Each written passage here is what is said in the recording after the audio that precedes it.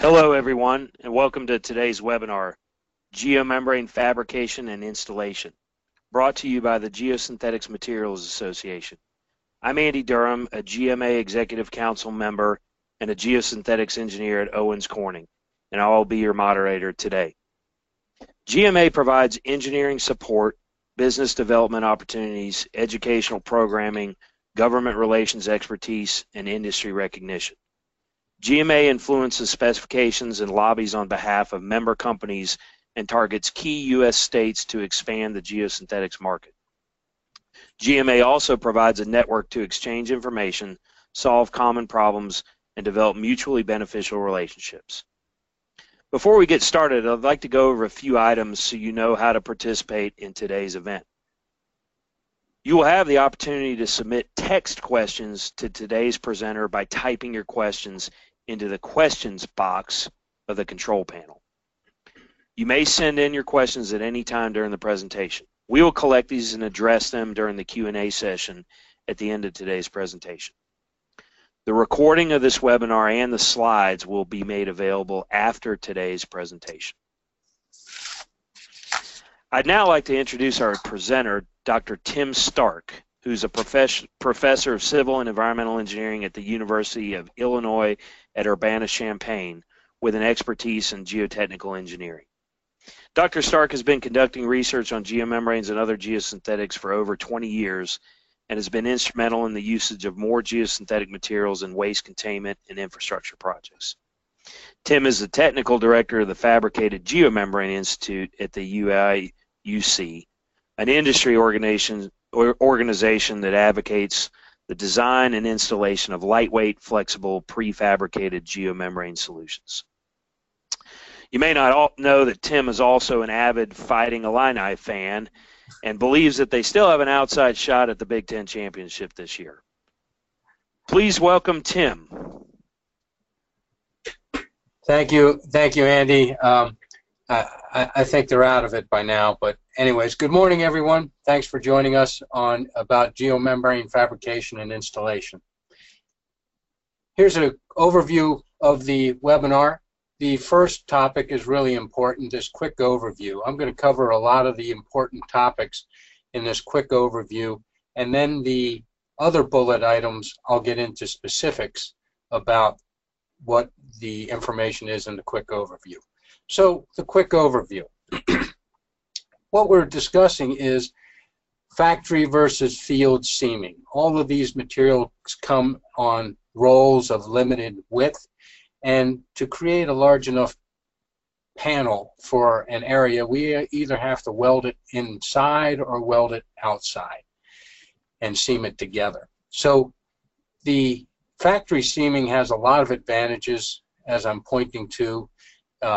Clean, controlled environment. In the field, things are a little harder to deal with in terms of water, soil, etc., getting into the seam, because if there are impurities in the seam, you will not get a good seam in the welding process. So these materials can be fabricated in advance, seamed, tested, and rolled in a factory, transported to a particular site, unfolded, deployed at a site by just pulling open the panels, and then, if needed, they can be field seamed there and the field seams tested in the field. But that amount of seaming will be much less than what occurs in the factory. Some of the advantages of prefabricating the materials: we can create different shapes and complex geometries. This is a well pad that I'm pointing to, and that can be prefabricated instead of trying to cut all of that and fabricate it in the field. This table is really the key to understanding the size of the panels.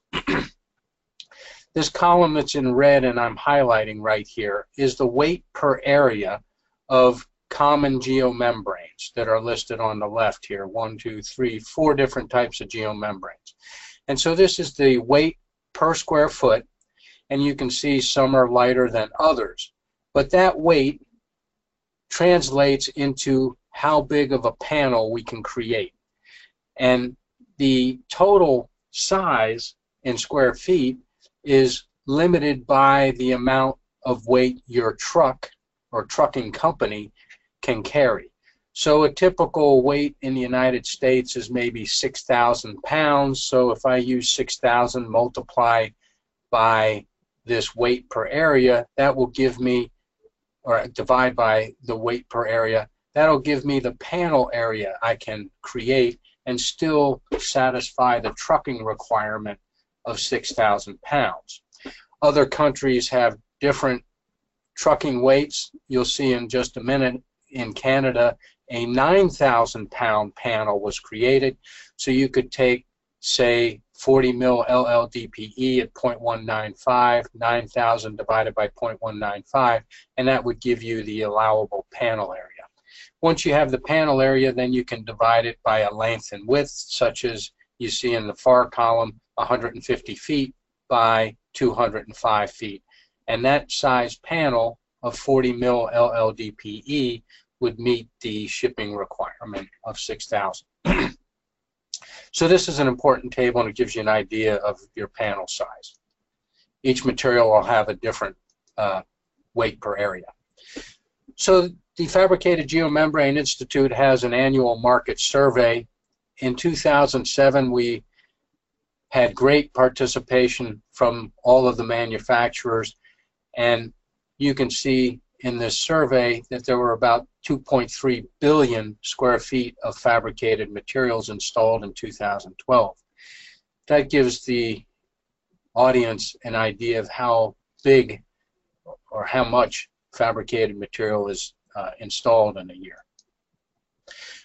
Okay, so let's now get into the details. That's the overview. So let's look specifically about fabrication and the other topics that I had at the beginning. So fabrication.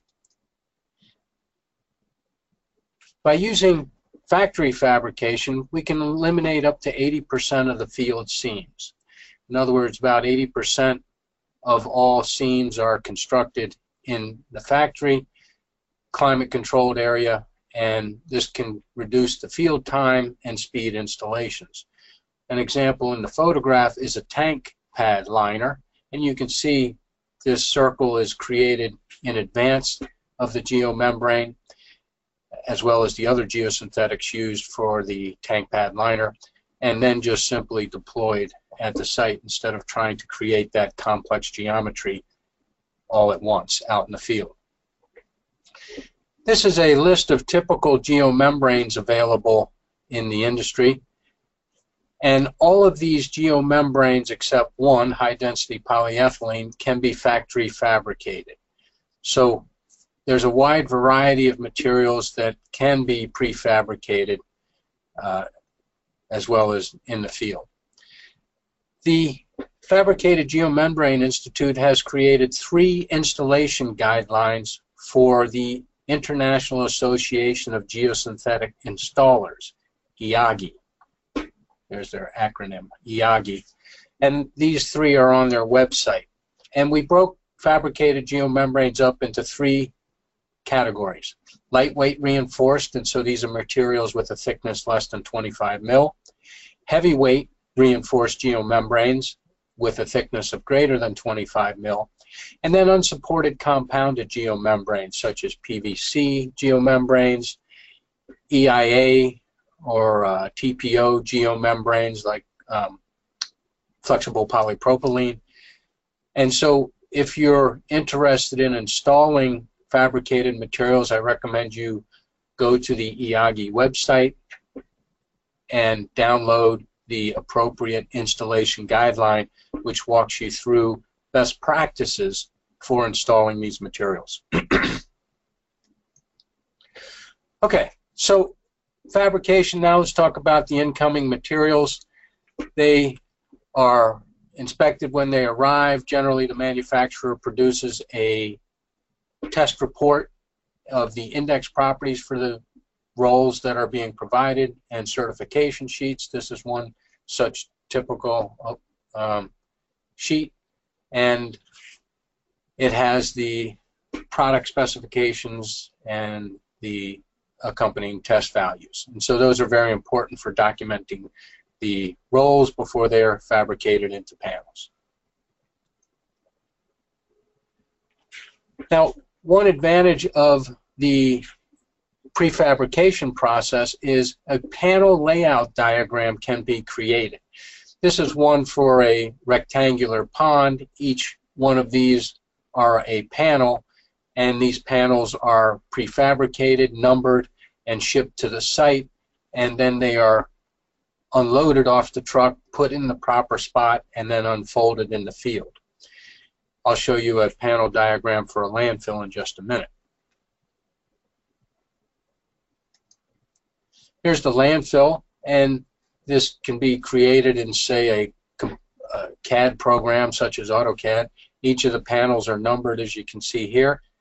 They show up at the site, and then they are unfolded, as you see in this photograph, in this particular spot. And so everything's prefabricated. There's not pre-cut. There's not cutting and sizing out in the field.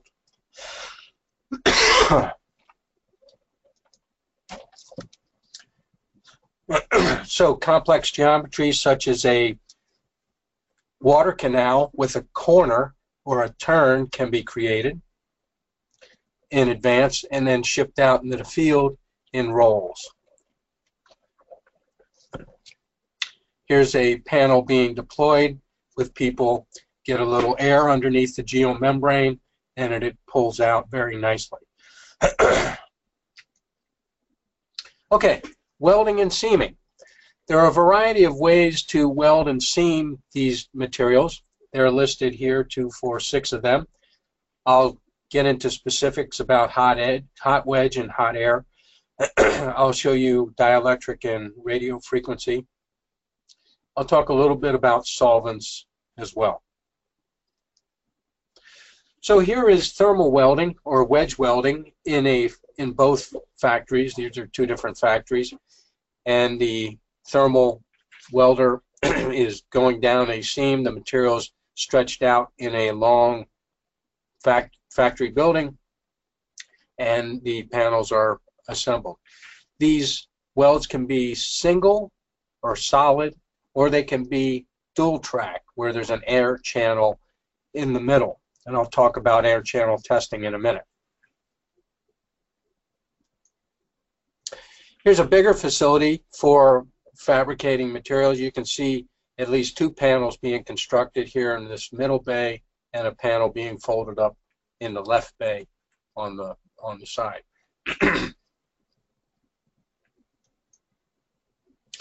This is an automated solvent seamer. So those other 2 photographs or slides I showed were thermal welding. Here is solvent welding, and this is an automated machine. If you look, these are 1, 2, 3, 4, 5, 6, 7, 8, 9, 10, 11 rolls of PVC geomembrane along the top, right here. And then below, there's a solvent in a bottle with a little brush or sponge that puts solvent along the edge of each of those sheets. The machine flips everything over, and the 11 rolls are welded together using solvent, and then they exit the automated seamer on the right side here. So that's a pretty sophisticated solvent welding machine. Here's a radio frequency machine. The left photograph that I'm pointing, this is also a solvent weld being, after it's been welded off the machine I just showed you, it's accordion folded onto a pallet, and then the pallet is transported out to the field. Same with the radio frequency or RF seaming on the right. It's seamed by radio frequency heating up the material, the geomembrane, and then accordion folded onto a pallet and transported. This is an automated thermal seamer similar to the solvent welder, and this can create very large panels in one pass instead of unfolding them onto the floor. So the fabrication can be fairly sophisticated. Here is some of the complex welding and seaming that can occur in the factory. What you see here with all these little creases and folds, this is actually a circular geomembrane for a tank. And it's now all seamed together, folded up into one strip, and when it gets to the field and it's unfolded, it will be a circle that fits the diameter of the tank. And that can all be done inside instead of trying to weld and create that complex geometry out in the field. So quality control testing. How do we ensure the quality of the seams?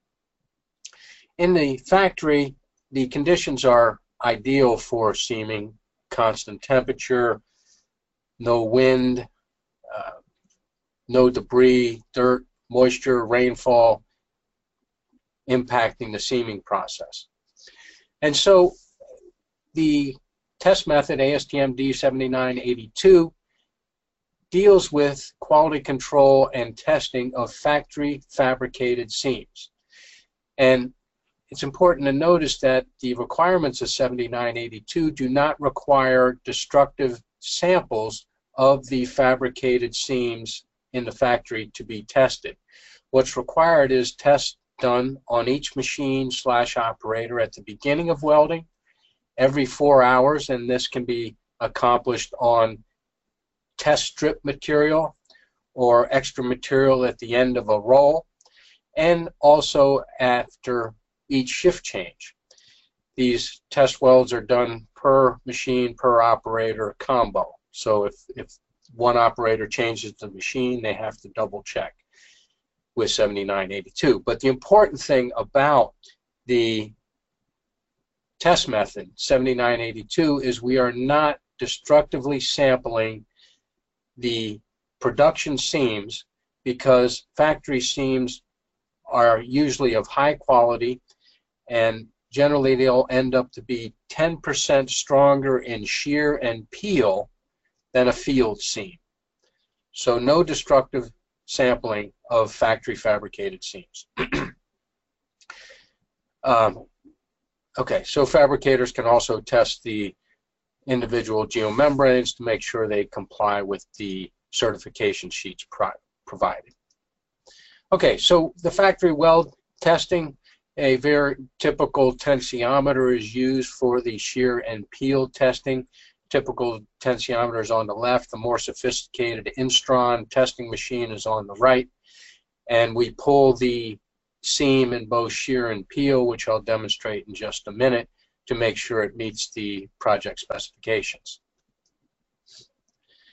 Okay, so after the seams in the factory have been created and the QC is performed, they are folded in accordion shape, as I showed in a couple photographs, or also rolled up. In the photograph on the right, you can see a rolled up panel here, and that provides some ease rolling it down the slope in the particular application on the right. The panel size is limited by the weight that can be shipped by your trucking company, and if it's a lighter material, in other words, a lower weight per area that I showed you earlier, you can cover a larger area because the panel can be bigger and still weigh less than the required shipping weight. Generally, the panel is wrapped in a protective plastic so dirt and other debris doesn't get into the panel and the panel's not damaged during shipment, and it's shipped on a pallet on usually a flatbed truck, or it could be put inside an enclosed truck. Here is a factory panel rolled up on a roll, and you can see in this particular facility prefabricated liners already prepackaged. So many companies create these typical size panels in advance, so they're on the shelf ready to be deployed by any of the customers that need a rolled panel for those typical sizes. Here are accordion folded panels on a pallet with a plastic cover, and here are rolled panels covered and ready for shipment. Here's the large panel in Canada. This weighs 9,000 pounds in a single panel. A little heavier shipping weight allowed in Canada, and that is one big panel. Depending on what the material is, you divide 9,000 by the weight per area, and that would give you the panel size for this particular panel. Okay, so we've talked about fabrication. The next topic to focus in on is installation. And the topics under installation: site preparation, handling, storage, welding, QC, testing, and documentation. Site preparation. Very important for all geomembranes to be placed on a smooth, flat, and unyielding subgrade, because if there are rocks and other things sticking up, it could damage the bottom side of the geomembrane. Also, drainage is important, so it's good to have a flat, slightly sloping base so the liquid inside the facility, for example a landfill, flows to a sump and it can be pumped out. So here are some examples of sites that are not ready for geomembranes, especially the one on the right that I'm pointing to. Clearly there's too much water here, and the subgrade is not smooth. The geomembrane will not lie flat on that subgrade, and that'll create tensile stresses in the geomembrane, which are not desirable. This is on the left is a kind of a close-up of a little ditch in the subgrade, and the geomembrane cannot span that ditch or discontinuity, and it should be smoothed out. A better example is this facility. And this facility, the subgrade is under preparation right now. You can see where my pointer is, the subgrade has been smooth wheel rolled, so it's got a nice smooth surface, this area right in here. The area to the left is still being compacted and smooth. It has not been smooth wheel rolled, so the area where my pointer is not ready for geomembrane. And same with on the back side of this particular pond. Here's a smooth wheel roller in process, smoothing and compacting the subgrade. You can see the geomembrane on the left, ready for deployment. This moisture should be removed. We don't want a lot of puddling and water present underneath the geomembrane when it's deployed, but the subgrade is being smooth wheel rolled and ready for geomembrane placement. Underlayment. Depending on the subgrade, a geotextile can be used to cushion the geomembrane. So if it's a rocky surface and you want to protect the geomembrane, a cushion could be installed, or a drainage composite could be installed for rougher subgrades. The geonet in the composite protecting the geomembrane a little more than a non-woven geotextile. Also, a drainage composite could be installed below the geomembrane for gas venting purposes and also control of groundwater.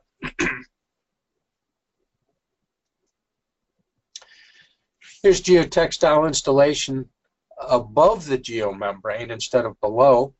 In this particular application, there's a coarse material being placed on top of the geomembrane as a drainage layer, and so a non-woven geotextile can be installed on top of the geomembrane before the drainage layer is placed to protect the geomembrane on the upside from damage.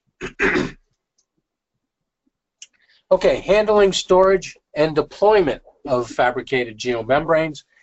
There's an ASTM test method 7865 that gives some requirements and procedures for identifying the panels, how to number them, how to unroll them and unfold them, how to roll them and fold them and ship them from the factory, procedures during transportation to ensure no damage to the geomembrane, and then of course procedures for deployment of the geomembrane.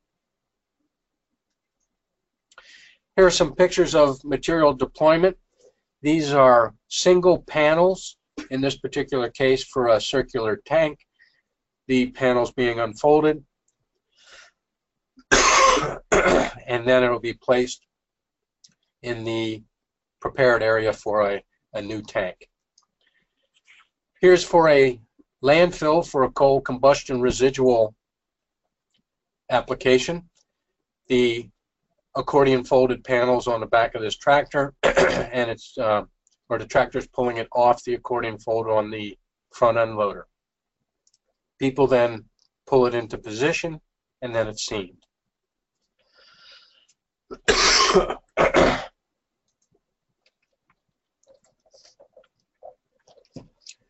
Here's a smaller panel off a boom truck and being pulled down into a potable water reservoir off an accordion folded panel. So once the panels are deployed, the site, depending on the size of it, may or may not need to have a field seam. This is a 2-acre pond.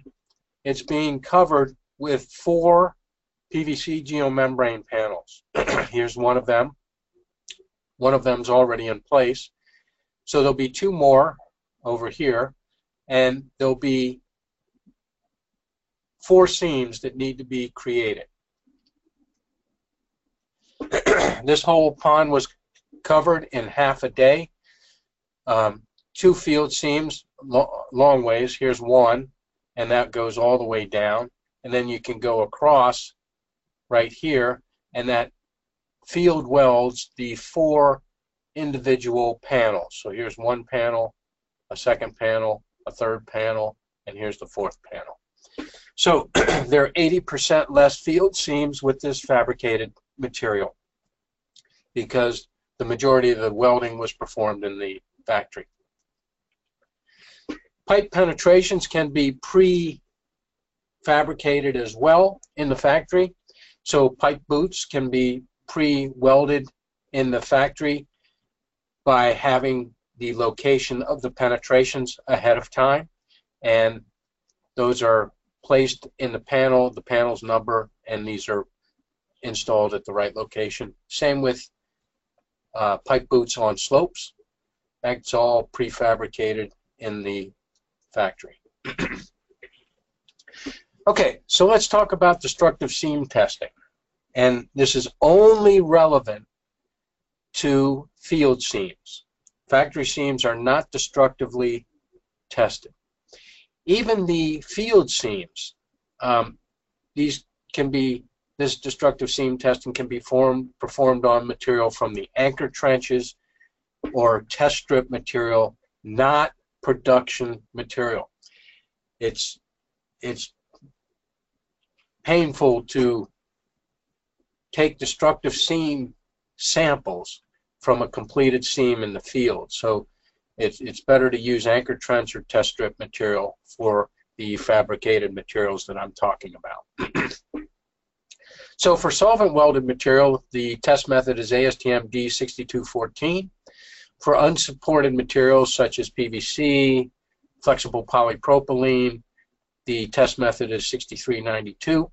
For tape seams, and tape seams are relevant to EPDM, for example, geomembranes, EPDM geomembranes, it's D7272, and supported materials or reinforced materials, ASTM D7749. All of these test methods can be downloaded from the ASTM.org website, and users can follow the test methods in each of these.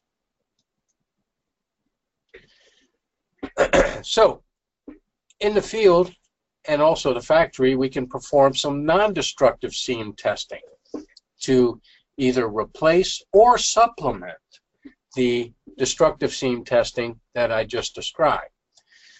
So here are 4 different non-destructive seam tests and the corresponding ASTM test methods. The first is air lance testing, and I'll show you some photographs that demonstrate this, but there's a high pressure air jet that's applied to the seam to see if there are any gaps or voids in the seam. Vacuum box testing or chamber testing. They're the test methods. Air channel testing, which is really beneficial for these more flexible materials because you can see the integrity of the seam, which I'll illustrate in photographs in just a minute. And then spark testing for some very specific geomembranes. So the most common are the first three. Air lance testing. So there's high pressure air being extruded from this nozzle that I'm pointing to right here. The nozzle is moved along the seam. Oops. Moved along the seam, and if there's a gap in the seam, there will be a difference in sound. You'll hear the air actually go through the hole. It'll give a flapping behavior, and so you'll know that there's an unbonded area there with the air lance test. Leak location is for after the geomembrane is installed, and they're the test methods.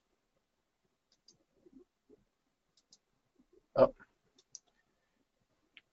I'll have to go to a different PowerPoint to show you the air channel testing. So this is the summary side, and then I'll switch PowerPoints. Something happened with this PowerPoint.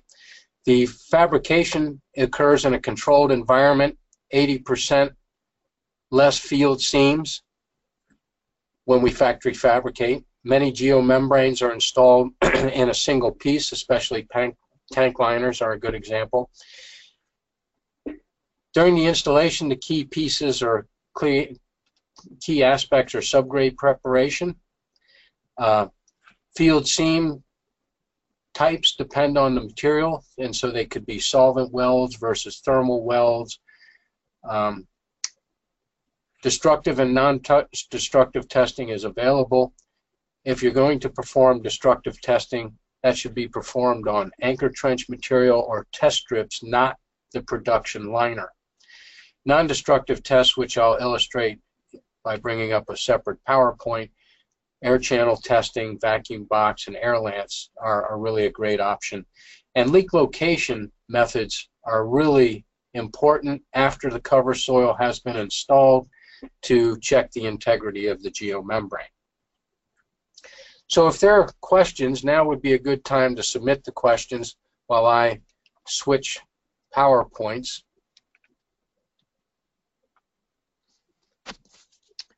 Tim, can you hear me?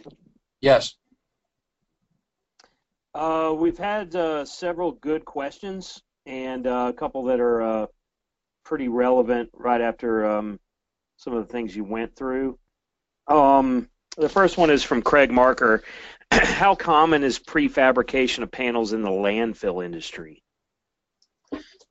In the landfill industry, generally those refer to PVC geomembranes being used for the bottom liner system and factory fabrication for final cover or interim cover materials such as LLDPE or even woaded coated polyethylene or EVOH.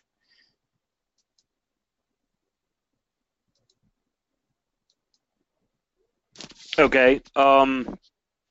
So with fabricated geomembrane panels, how big of a problem are inevitable variations in site prep and grading to get precisely fabricated panels to fit in the field? And that's from Ben Dorji. There's, as long as the site is surveyed properly, really no problem getting panels to fit. You lay out a CAD diagram, and each panel is prefabricated to that size and installed in the field.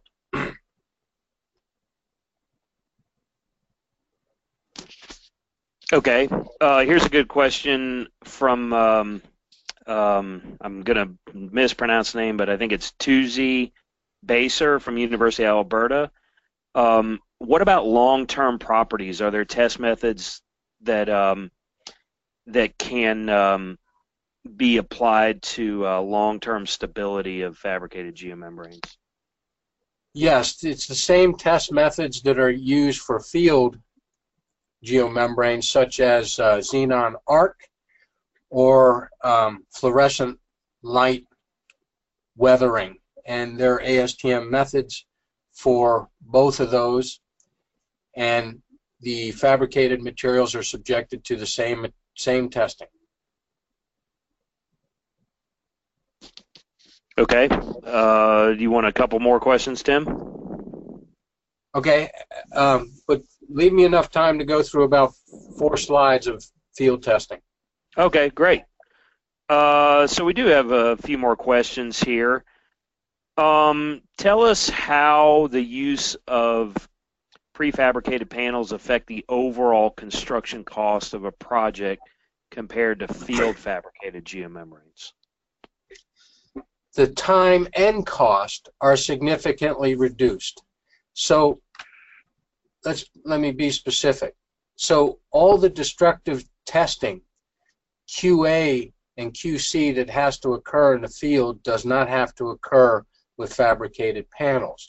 So what this means is third-party firms that are overseeing the installation, there's less travel time, less hotel time out in the field, as well as less testing.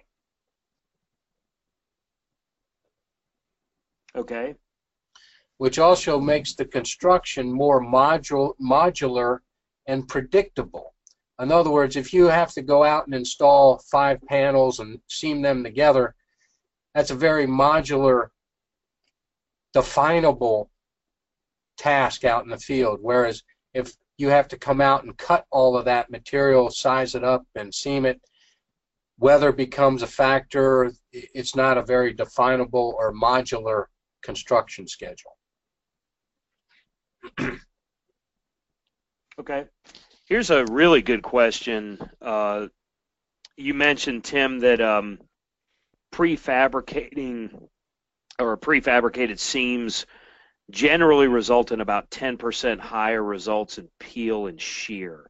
The question is, because of that, is it appropriate to specify higher strength requirements in the QC testing of fabricated geomembranes versus field welded geomembranes?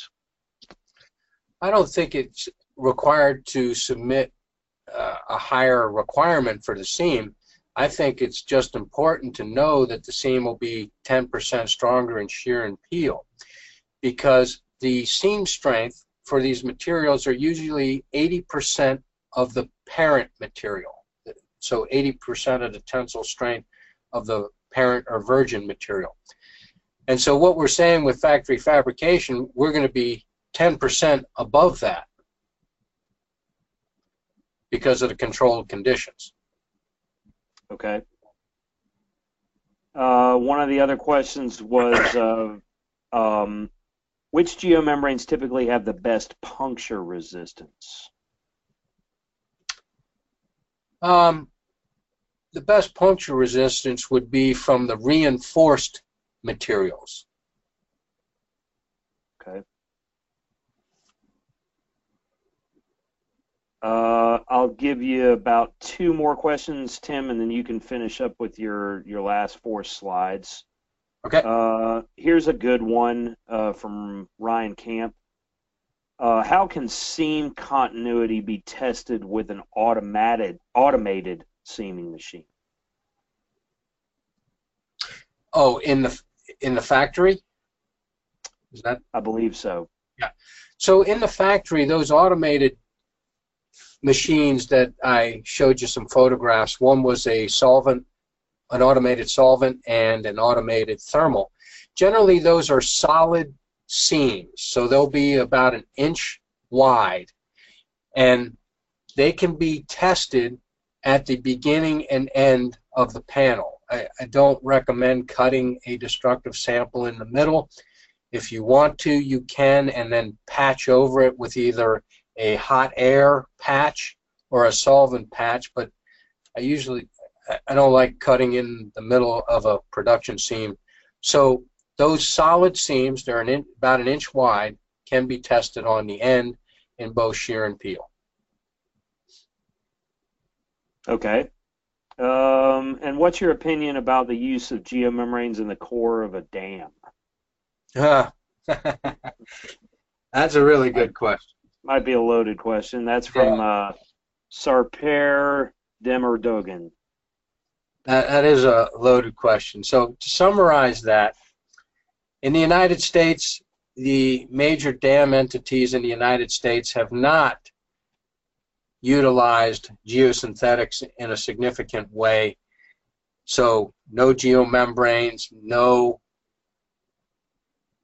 drainage composites instead of a sand filter in the United States. In Europe and in Canada, geosynthetics have been used.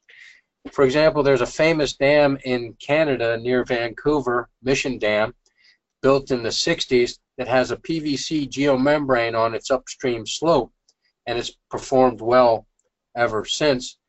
And in Europe, there are also geomembranes being used for, say, dam rehabilitation, concrete dam rehabilitation, as well as concrete face rockfill dams. So that question is really important, really relevant, and most of the examples are not inside the United States. Okay, and then let me give you one more, and then you can finish up, and we'll come back to the last few questions. So, Mubashir Shahid had a question about some specific types of seam testing. For example, on the wall of a tank, how do you test extrusion welded seams um, as well? And I think he's asking in terms of um, if there's differences in how you would test those in the field versus any special welds that you would do in the factory. So extrusion welds in the field, generally they have to be tested with the vacuum box. And so the vacuum box has a clear glass on it. A vacuum's applied, and you see if air comes up into the vacuum box. If it does, that means there's a void or an unbonded area. So that's the best way to handle extrusion seams. Now, all of these fabricated materials can be seamed with hot air or solvent. So very rare to see an extrusion weld on fabricated materials. Generally, extrusion welds are used for high-density polyethylene geomembranes to patch. Andy, there was a second part to that question. I forget. You're right, there was. And so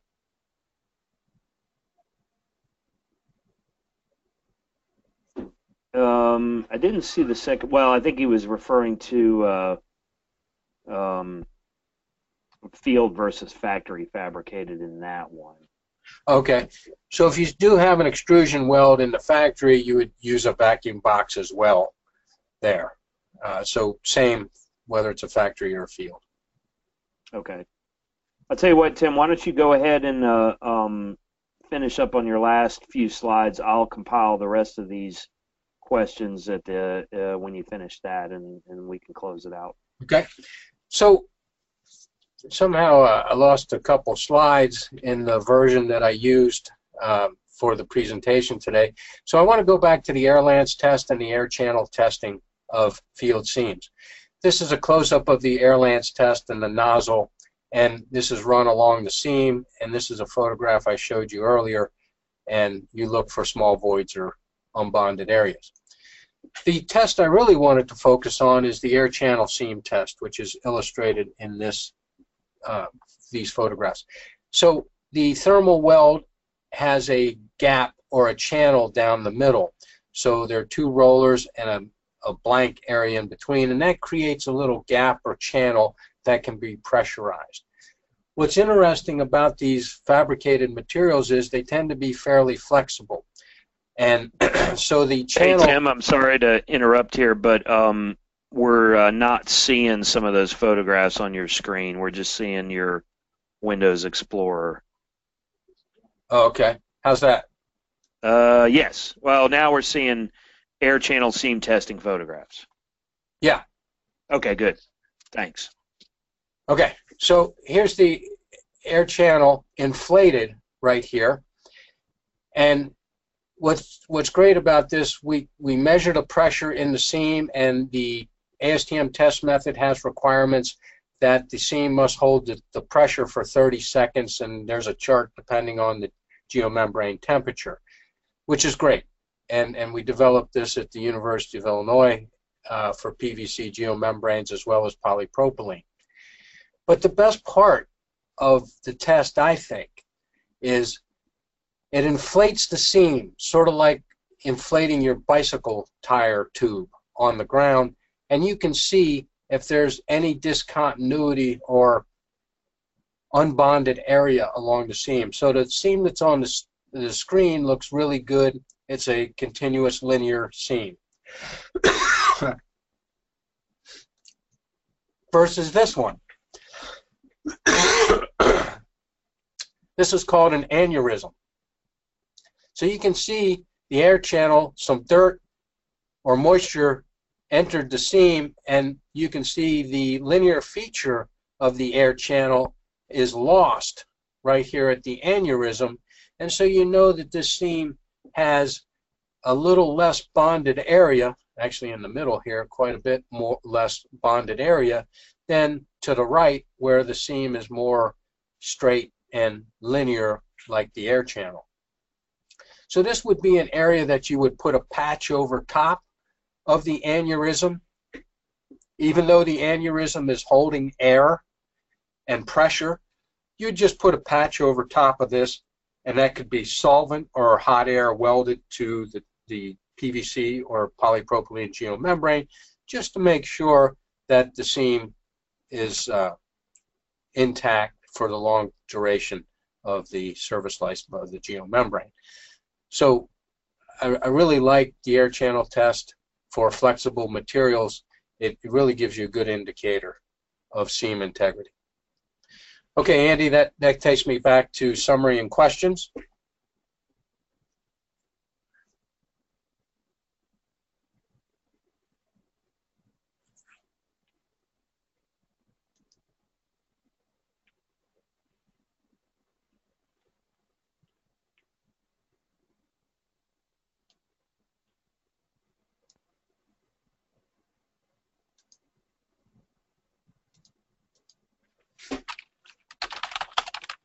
Wait, I'm sorry, Tim.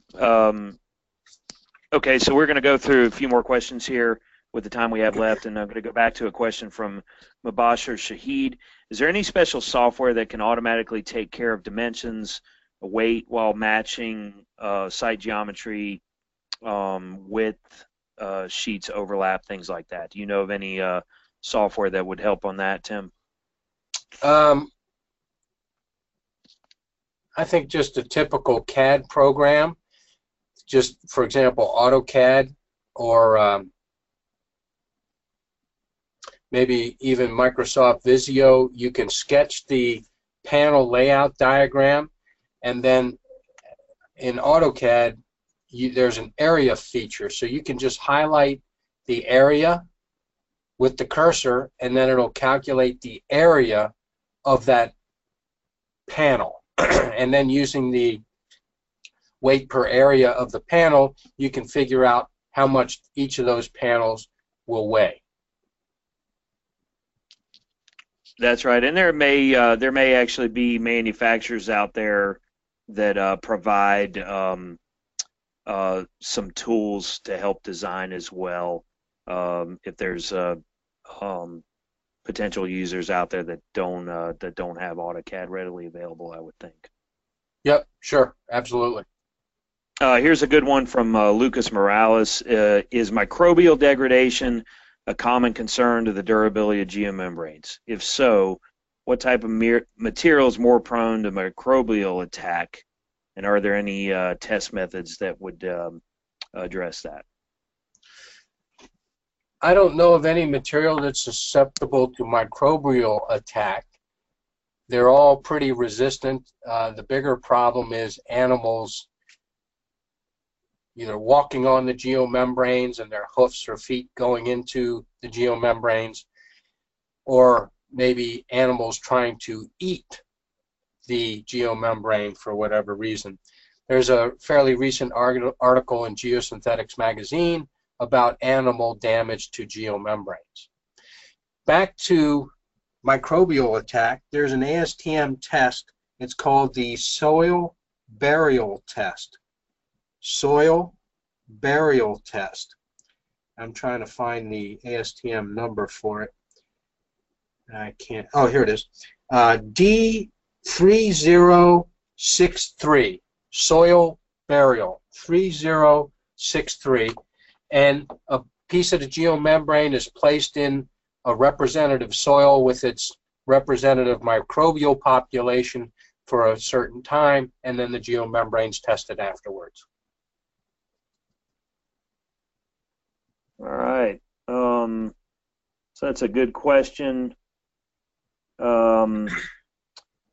Let's go to Adam Chirando, who asks, for extrusion welding of HDPE on vertical walls, is vacuum box testing preferred over spark testing, and why?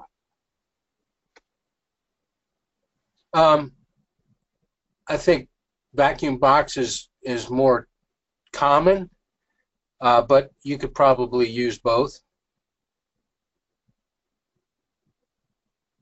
Okay. Can you use tape for seaming reinforced geomembranes? Generally, tape is used for EPDM geomembranes, and generally that material is unreinforced. So I don't know of a tape for other reinforced geomembranes such as polypropylene or woven coated polyethylene. So I think tapes are limited just to EPDM. Okay, good answer there, Tim. Appreciate that. I think we probably have one more question, which is a good one again from Craig Marker. Does the project size affect the practicality of using prefabricated panels? And I think he's to read further into that. Would it be more conducive to a smaller project or a larger project, or does it really matter? I think the prefabricated panels are clearly the only option for smaller projects. For example, golf ponds, tanks, etc. If you can go out with one piece of material and install it, I think it's fantastic. But I also think the cost benefit, so on those smaller jobs, the quality is much better, far better. But on the bigger jobs, I think that's where you see the bigger cost benefit of prefabricated panels. So if you take a large project like the Columbus Water Reservoir project, that was a factory fabricated project, hundreds of acres, and if you can do 80% of that work in the factory, that translates to a much bigger cost savings because the field time is significantly reduced. So I think on smaller jobs, much better quality. On bigger jobs, much better cost benefit for prefabricated materials. All right. Well, I think that's all the questions that we've had, and I really appreciate everybody being very interactive and asking a lot of different questions. I think they were all good. So want to close it out, and thanks. Thank you very, very much, Dr. Stark. We really appreciate your time. Before we wrap everything up, I'd like to mention a couple more ways to become more involved with the Geosynthetic Materials Association. This month, November 16th, GMA will be hosting a technical seminar on geosynthetics in Linthicum Heights, Maryland. It'll be in collaboration with the Society of American Military Engineers. Also, the Geosynthetic Materials Association membership visits Washington, D.C. twice a year for a great day on the Hill, touting the benefits of geosynthetics with federal legislators. In addition to that, GMA also visits 3 to 4 states a year to reach out to state and local agencies and officials and promote the benefits of geosynthetics and provide technical training. So we encourage you to contact any of us at the GMA to discuss how you can get involved with some of these activities. So once again, just to reiterate, the recording of this webinar will be emailed to you, a link to it, along with a copy of the slides. We once again would like to thank Dr. Stark and everyone on the webinar for attending today. Thanks, Andy. All right. Thank you.